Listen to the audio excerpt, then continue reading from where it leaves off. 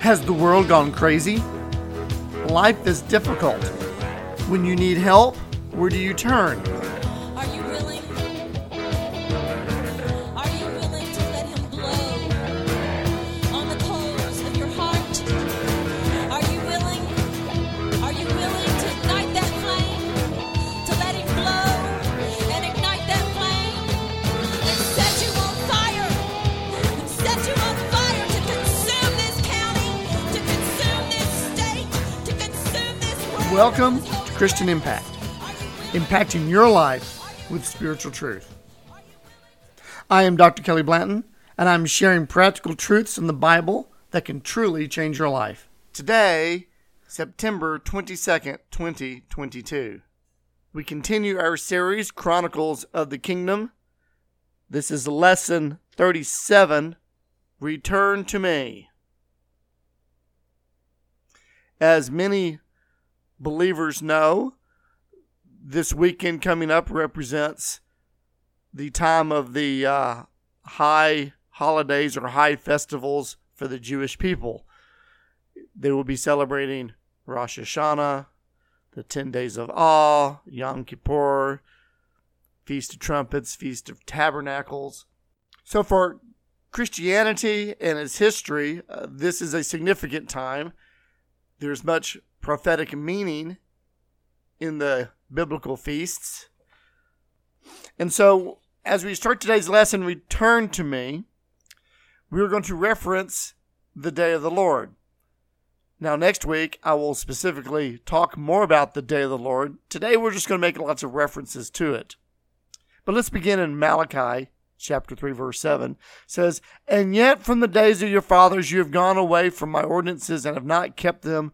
Return to me, and I will return to you, says the Lord of hosts." So we're going to talk about returning to the Lord, because truly in this day, in this time, our society, our nation is definitely turned away from God's ordinances that were laid out by our forefathers. We're not the same country that our grandparents lived in. And in many ways, our nation has rejected the Lord. And yet, the call of the Lord is there that in moments like this, if we will return to Him, He will return to us.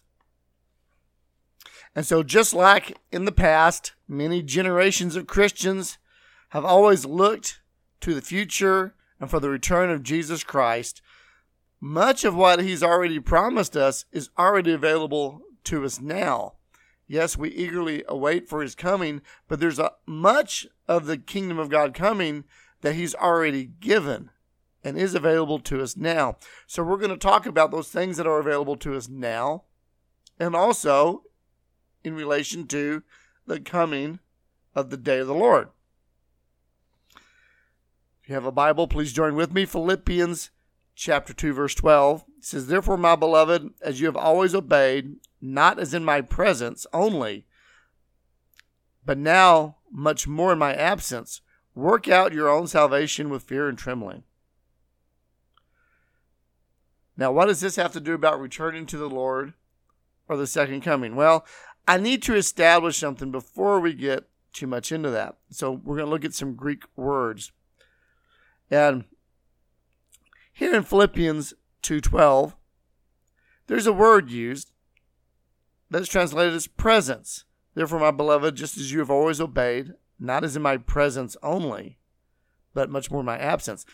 That word presence is a Greek word, parousia.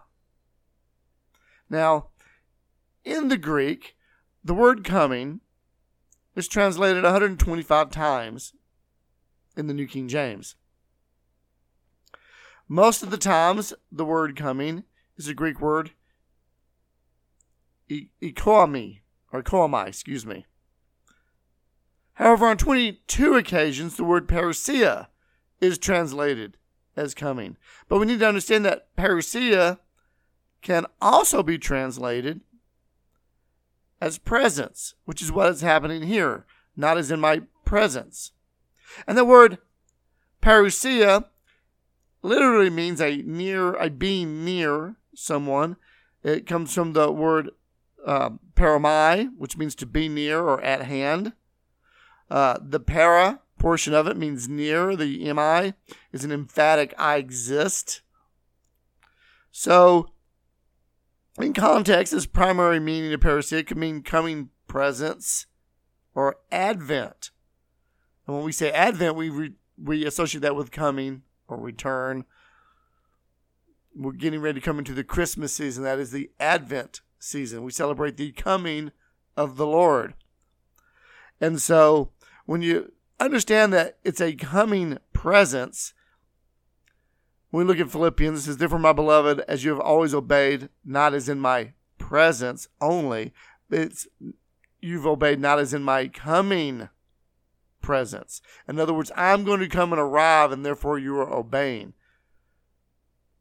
But not much more, but now much more in my absence. So here Paul is saying, you're obeying me, not just because I'm coming, my presence is coming to be with you, but also because I'm not going to do that. I'm absent. We see the same thing in 2 Corinthians 10:10.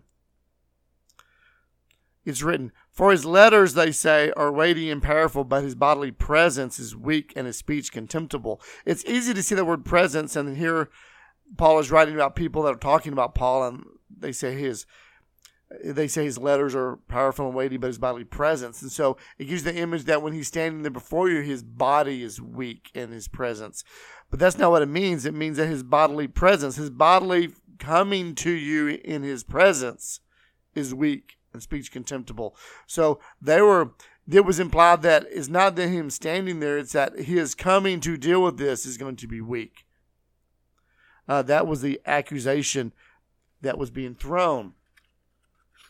And we need this understanding, because to really talk about the return of the Lord, and we're going to talk about returning to him, but in context with these holidays and where we are in our lessons, I'm going to talk a little bit about the day of the Lord, and I will specifically deal with the day of the Lord next week, but we're going to talk about some of that today. And if you go over to 1 Thessalonians 3:13, we're going to look at this coming presence manifestation of Jesus. 1 Thessalonians 3:13. "So that he, Jesus, may establish your hearts blameless in holiness before our God and Father at the coming of our Lord Jesus Christ with all his saints." And that coming is that parousia, his coming presence, his advent. So his advent is coming to be established in our hearts. 1 Thessalonians 4:13-18. "But I do not want you to be ignorant, brethren, concerning those who have fallen asleep, lest you sorrow as others who have no hope. For if we believe that Jesus died and rose again, even so God will bring with him those who sleep in Jesus. For this we say to you by the word of the Lord, that we who are alive and remain until the coming of the Lord will by no means precede those who are asleep. For the Lord himself will descend from heaven with a shout, with the voice of the archangel, and with the trumpet of God, and the dead in Christ rise first. Then we who are alive and remain shall be caught up together with them in the clouds to meet the Lord in the air, and thus we shall always be with the Lord. Therefore comfort one another with these words." Now, when we look at this passage in Thessalonians chapter 4, we understand this is very explicit in talking about the return of Jesus Christ. A day of the Lord. This is his visible return. And it uses that word parousia, the coming presence of the Lord. And when that happens, there will be this voice of the archangel, a trumpet of God, and he descends from heaven. And it's important to understand and be able to distinguish in context this parousia, because there is this coming presence of the Lord that is a manifest presence of his Spirit in us through the Holy Spirit. But yet there's also this coming presence where he is physically going to return to us, to this planet, to the earth. And it will not be something that will be missed. On a side note, there are many in the church today that want to dismiss the rapture. The rapture is not a biblical thing, it's not in the Bible. But the word rapture is taken from the Greek, not the Greek, the Latin word rapture. It's a Latin, it's not English, it's not Greek, it's a Latin. And it means caught up. And so we get the whole term of rapture right here in this when it says, therefore we who are alive and remain shall be caught up together. Caught up would be rapture. And so anytime someone says there's no rapture, then they're denying that we're being caught up. And so there is a rapture. It's just the theological when and how that will happen is really the argument. To say there's no being caught up, you'd have to white out this verse. But again, that's not the topic today. We're talking about the Lord and coming back to the Lord. And these things need to be talked about because religion, with all of its sectarianism, splitting us up, causing division, this is the work of the enemy. And God wants to restore to us. Remember that we've been talking about that so much in these lessons about the redemption and restoration that God is doing in our lives and how we can live that. And the enemy wants to keep us divided. And we as believers, the faith and power of the kingdom of God cannot grow in us, cannot manifest in us if we want to walk in disunity. Now, obviously, there's some people we call not to be unequally yoked with. And so I'm not talking about that, but we need to find those like-minded brothers and sisters and be unified with them. And then attempt to be as unified as we can, even with brothers and sisters we disagree with. It's not about us gossiping and talking bad and stirring dissension. We need to live that lie, but we need to find brothers and sisters that we can really be unified with. And understand that the, quote, fire of God, that presence of God, the power of God is going to increasingly manifest in our lives as we come together in the love of God and we really lay down our lives. And when I say lay down our lives, we're laying down our lives for the Lord, for Him, for His calling. 2 Thessalonians, we're going to continue in Thessalonians a little bit. 2 Thessalonians chapter 1, verses 10 through 12 says, when He comes in that day to be glorified in His saints and to be admired among all those who believe, because our testimony among you was believed. Therefore, we also pray always for you that our God would count you worthy of His calling and fulfill all the good pleasure of His goodness and the work of faith with power, that the name of the Lord Jesus Christ may be glorified in you and you in Him, according to the grace of our God and the Lord Jesus Christ. Forgive me for getting tongue-tied this morning. But again, we look at that, and we see that when the Lord comes in that day, that He says what? To be glorified in His saints. And yet today, this presence of Jesus is carrying us from glory to glory. We are being changed today. We are being saved today. We're in the process of sanctification. I am sanctified, but I am being sanctified. I'm going from glory to glory, but there will be that day which He will be glorified. That's sort of a past tense. The full glory of God is manifested in those of us who believe. And I like that, because our testimony among you was believed. If you are a believer of Jesus Christ today, it's because you believe the testimony that's written here in the Scripture. We heard and we believed. And because of that, God is going to be glorified in us. And notice it goes on to say that this is accomplished for His good pleasure, and the work of faith and power. I like that. He's going to fulfill all the good pleasure of His goodness. So His goodness is His pleasure. That's why He's doing it. But it's also being accomplished by the work of faith with power, that the name of the Lord Jesus Christ may be glorified in you. So there's a lot of believers that are chasing out signs and miracles, and they're going to conferences and this and that. They're looking for God moving. But you want to see the power of God moving, you need to apply your faith into the work that he's doing in you so that the power of God can move in you and I, so that he is glorified. He's glorified in us, and then we're glorified in him, according to the grace of our God and the Lord Jesus Christ. See, that's so important. So many Christians, we struggle with issues of the flesh, and we battle this and that. And some of us battle temptations, and some of us just roll over. We just roll over. We go, I'm tired of fighting. I'm tired of doing this.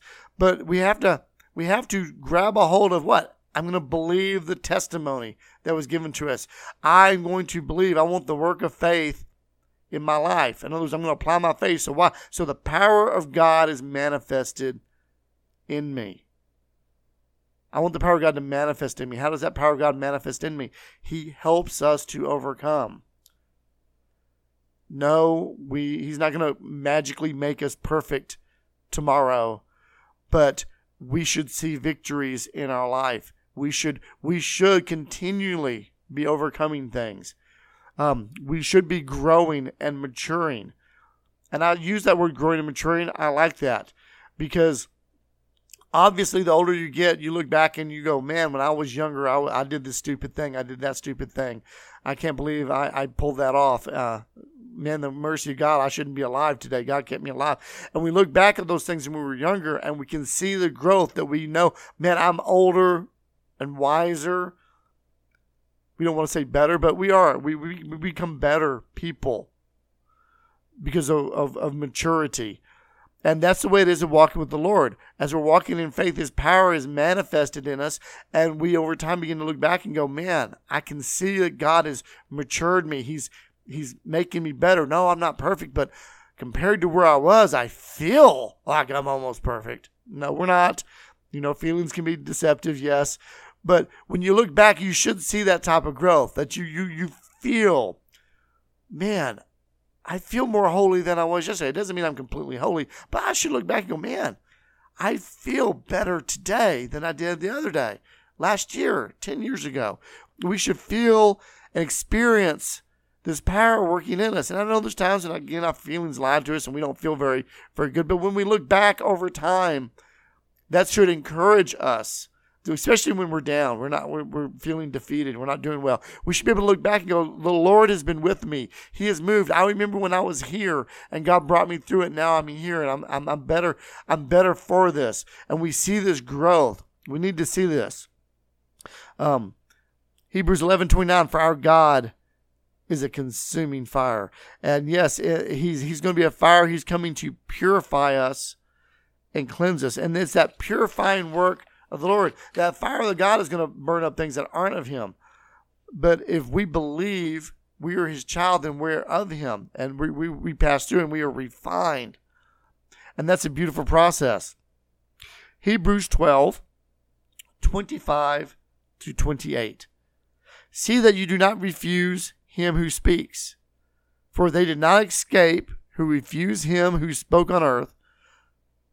Much more shall we not escape if we turn away from him who speaks from heaven, whose voice then shook the earth. But now he has promised, saying, yet once more I shall shake not only the earth, but also the heaven. Let's continue. Now this, yet once more, indicates the removal of those things that are being shaken, as the things that are made, that the things which cannot be shaken may remain. Therefore, since we are receiving a kingdom which cannot be shaken, let us have grace, by which we may serve God acceptably with reverence and godly fear. There's a lot. I'll pause sometimes as I read because there's so much being said here. The Lord is speaking so much. He says, see that you do not refuse him who speaks. Of course, the him here is the Lord. That's why it's capitalized in your Bible. We don't want to refuse God when he speaks to us. He's speaking to you and I today, to now. Don't refuse to listen. It says, for if they did not escape, who refused him who spoke on earth? Listen, there are people that when Jesus came, Jesus came and spoke on earth. And people that refused him did not escape. They don't escape judgment. And I'm not just talking about the Romans coming in AD 70 and destroying things. And No, I'm talking about they didn't escape the judgment that when they died and they stood before the Lord, they don't escape. They didn't escape then. And it goes on to say, how much more shall we not escape if we turn away from him who speaks from heaven? Today, when God speaks and you hear his voice, when the Spirit of God is speaking to your heart and you hear him, you understand he's speaking to you from heaven. Even if the Holy Spirit speaks through a man like me or someone else, and it's like a man speaking, but it's really the Spirit of God, and you hear it, you hear his voice through somebody else, it's still the Lord coming from heaven. It's not the man and his voice, it's the Lord speaking to you from heaven. And we can't just refuse that. It says, whose voice then shook the earth. You know, the voice of the Lord shakes the earth. When the disciples went out after Jesus ascended and the Holy Spirit was poured out in their lives, and they went to towns and towns. In the book of Acts, they walked into a town and they said, whoa, are the people that turned the world upside down? They've come to our town. In other words, they had heard what these people were doing, and it was so shaking of culture. They said they've turned the whole world upside down. How can a man just talking turn the world upside down? They can't, but God can. When God's voice speaks, it takes your whole world and it flips everything on its head. And you don't know what's happening. And yet, once more, when the Lord returns in that day, he will literally shake the earth. And there is no escape. There's no escape when that whole earth literally shakes at his voice. And it goes on and says, and yet once more indicates the removal of those things that are being shaken as things that are made. The things that cannot be shaken may remain. What's that? Cannot be shaken. If the kingdom of God is in you, then you are standing upon a rock that cannot be shaken. That's why Jesus gave the parable about building your house on the sand or on the rock. If you have received Jesus Christ in your life, you're his child, you're living in his kingdom cannot be shaken. The Lord Jesus in you cannot be shaken. So when the Lord shows up and shakes everything, whether it's just everything you know and understand or literally the ground we walk on, when that happens, if you're standing upon the kingdom of God, you cannot be shaken. Why? Because those things in him remain. When God shakes and everything falls down, and yet you somehow remain. That can happen. The whole world, people have gone through wars and hardships, and everyone around them is dying, and they should die, and yet somehow they live. Somehow they come out unscathed. Somehow. And we scratch our head, we say, how? Because God has a way of taking things that belong to him, and it can't be shaken. And it says, therefore, since we are receiving a kingdom which cannot be shaken, so we have this kingdom, we know that God has us secure. It says, let us have grace. In other words, we're not supposed to stand in judgment of those being shaken. We're supposed to have grace. We're supposed to, God has offered me this forgiveness. God has offered me this pardon. I should ooze with this pardon. I should ooze with grace. It produces mercy and compassion in our lives. And we use that by which we may serve God acceptably with reverence and godly fear. So suddenly we serve God out of this mercy, compassion that's come because we've received his grace. And I get to this point and you're like, but what does this have to do about returning? Returning to the Lord, return to me. I almost want to say, come on, believer. Come on, people. Look outside. Look at the craziness that's going on with the world. If some of you are not paying attention to what's going on in the world, and I know our media doesn't tell you, there is chaos going on in the world. There are nations that are beginning to move into starvation. There are nations that do not have electricity. I heard a report coming out of Haiti. They haven't had electricity for months and months now. And there's no more, because of the fuel issue. You think we have high fuel prices. Other countries were high before we were high. And countries like Haiti, they can't get gas. There's no gas in the country. The country can't afford it. There's no gas going in. And so people have been running electricity off of generators. And those people are now running out of gas. There's no gas in the country. That country's about to go in the dark. And they're not the only one. There are many countries, places in the world. There's no electricity. There's no gas. There's no fuel. There's no food. And the world is plunging into chaos. And yet our media remains silent on it. They may talk about Ukraine and the bad Russians. But there's chaos going on. And we are drawing closer and closer to the day of the Lord. Now, I don't know when that's going to happen. The Bible says no man knows the day or the hour. I don't know. Maybe it happens tomorrow. Maybe it happens in 1,000 years. I do not know. But I do know this. I look outside and we are drawing closer. We're drawing closer. And so what should that do to us? What should that do to you and me? Well, let's hear the word of the Lord. James 4:8. Draw near to God and he will draw near to you. Cleanse your hands, you sinners, and purify your hearts, you double-minded. The answer is clear. We are to draw near to the Lord. The Lord is saying, return to me. If you sin, if your hands are not clean and pure, God's saying, come purify your heart. I will cleanse you. I will cleanse you. You're double-minded. Listen, the United States is full of double-minded Christians. We say we love Jesus, and we acknowledge that, and yet we go to work and we lie and we bend and we drink and we party and we're stressed out, so we take drugs to deal with our stress. Listen, this is it sounds harsh, but it's true. If we're using a substance to get rid of our stress rather than the Lord, it's a sin. It's a sin. And it's a matter of the heart. I'm not against medicines. I'm not against these things. But when we replace God with an object, no matter what it is, it's a sin. And we're double-minded. That's being double-minded. We're serving two masters. God says, draw near to him. He's not angry in the way that we think of anger. His anger is reserved for the day. The day. The day of the Lord. That's when his anger is reserved for. Right now, he's asking you to draw near to him so he can cleanse us. Psalm 73:26-28. My flesh and my heart fail, but God is the strength of my heart and my portion forever. For indeed, those who are far from you shall perish. You have destroyed all those who desert you for harlotry. But it is good for me to draw near to God. I have put my trust in the Lord that I may declare all your works. Again, this sums it up. My heart and my flesh, they fail. Man, I really want to do the right thing and I didn't do the right thing. I failed God. But says what? But God is the strength of my heart and my portion. God should be our strength. And he's the strength of our heart. If our heart runs from the Lord, we become far from him.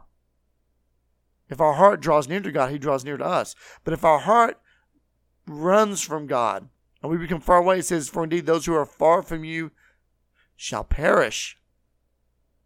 You have destroyed all those who desert you for harlotry. Now, we talked about the harlot and Babylon. We talked about these things on some earlier lessons. If you've not heard those lessons, I encourage you to go listen to those. But when your heart gets far from God, we become harlots. We begin to serve other gods, other things. No, you may not be erecting a statue and worshiping, but we do. We worship money. We worship people. We worship things and items, and we worship ourselves. You know, that makes us a harlots. And that's what happens when our heart becomes far from God, is we fall in love with other things. When we become a harlot and we desert God. Verse 28, it is good for me to draw near to God. Draw near to him. Put your trust in him, because he's declaring to you his works. And then Isaiah 44:22. I have blotted out like a thick cloud your transgressions, and like a cloud your sins. Return to me, for I have redeemed you. Beautiful picture. The Lord says, listen, it doesn't matter the harlotry you've committed in your past. It doesn't matter the sins. It doesn't matter what sin you committed 5 minutes ago or 15 years ago. It doesn't matter. God says that he's going to blot those out. That He's redeemed you. He's paid the price for your sins. Now you can return to him. You don't have to fear the judgment for sin. He's cleaned that out. And I love that. I've blotted out like a thick cloud. It's interesting. In Revelation, for people who do not repent, it says that he blots your name out of the book of life. And you have to understand, when we're talking about returning, we've talked about the great falling away. If you're not in him, if you're not in the book of life, if you're not saved, you can't fall away. You can't be blotted out. I know my once saved, always saved brothers will flip out at this, but if you're once saved, always saved, then you can't be blotted out. But you can be blotted out. And not only that, but we see that God's going to blot out our sins. This means you've committed your sins, but you know what? He's going to blot them out. He's going to cover them over. It's like giant whiteout. Or for those in this next generation, he just uses the delete. He uses that delete button. He cleans out your sins. And you're redeemed. You're a new work, like brand new. And that happens when you return to the Lord. Let's pray. Father, I pray right now that those listening would hear your voice, would hear your loving concern, God. That, Lord, there is a day coming. There is a day, God, that none of us want to face without you, Lord.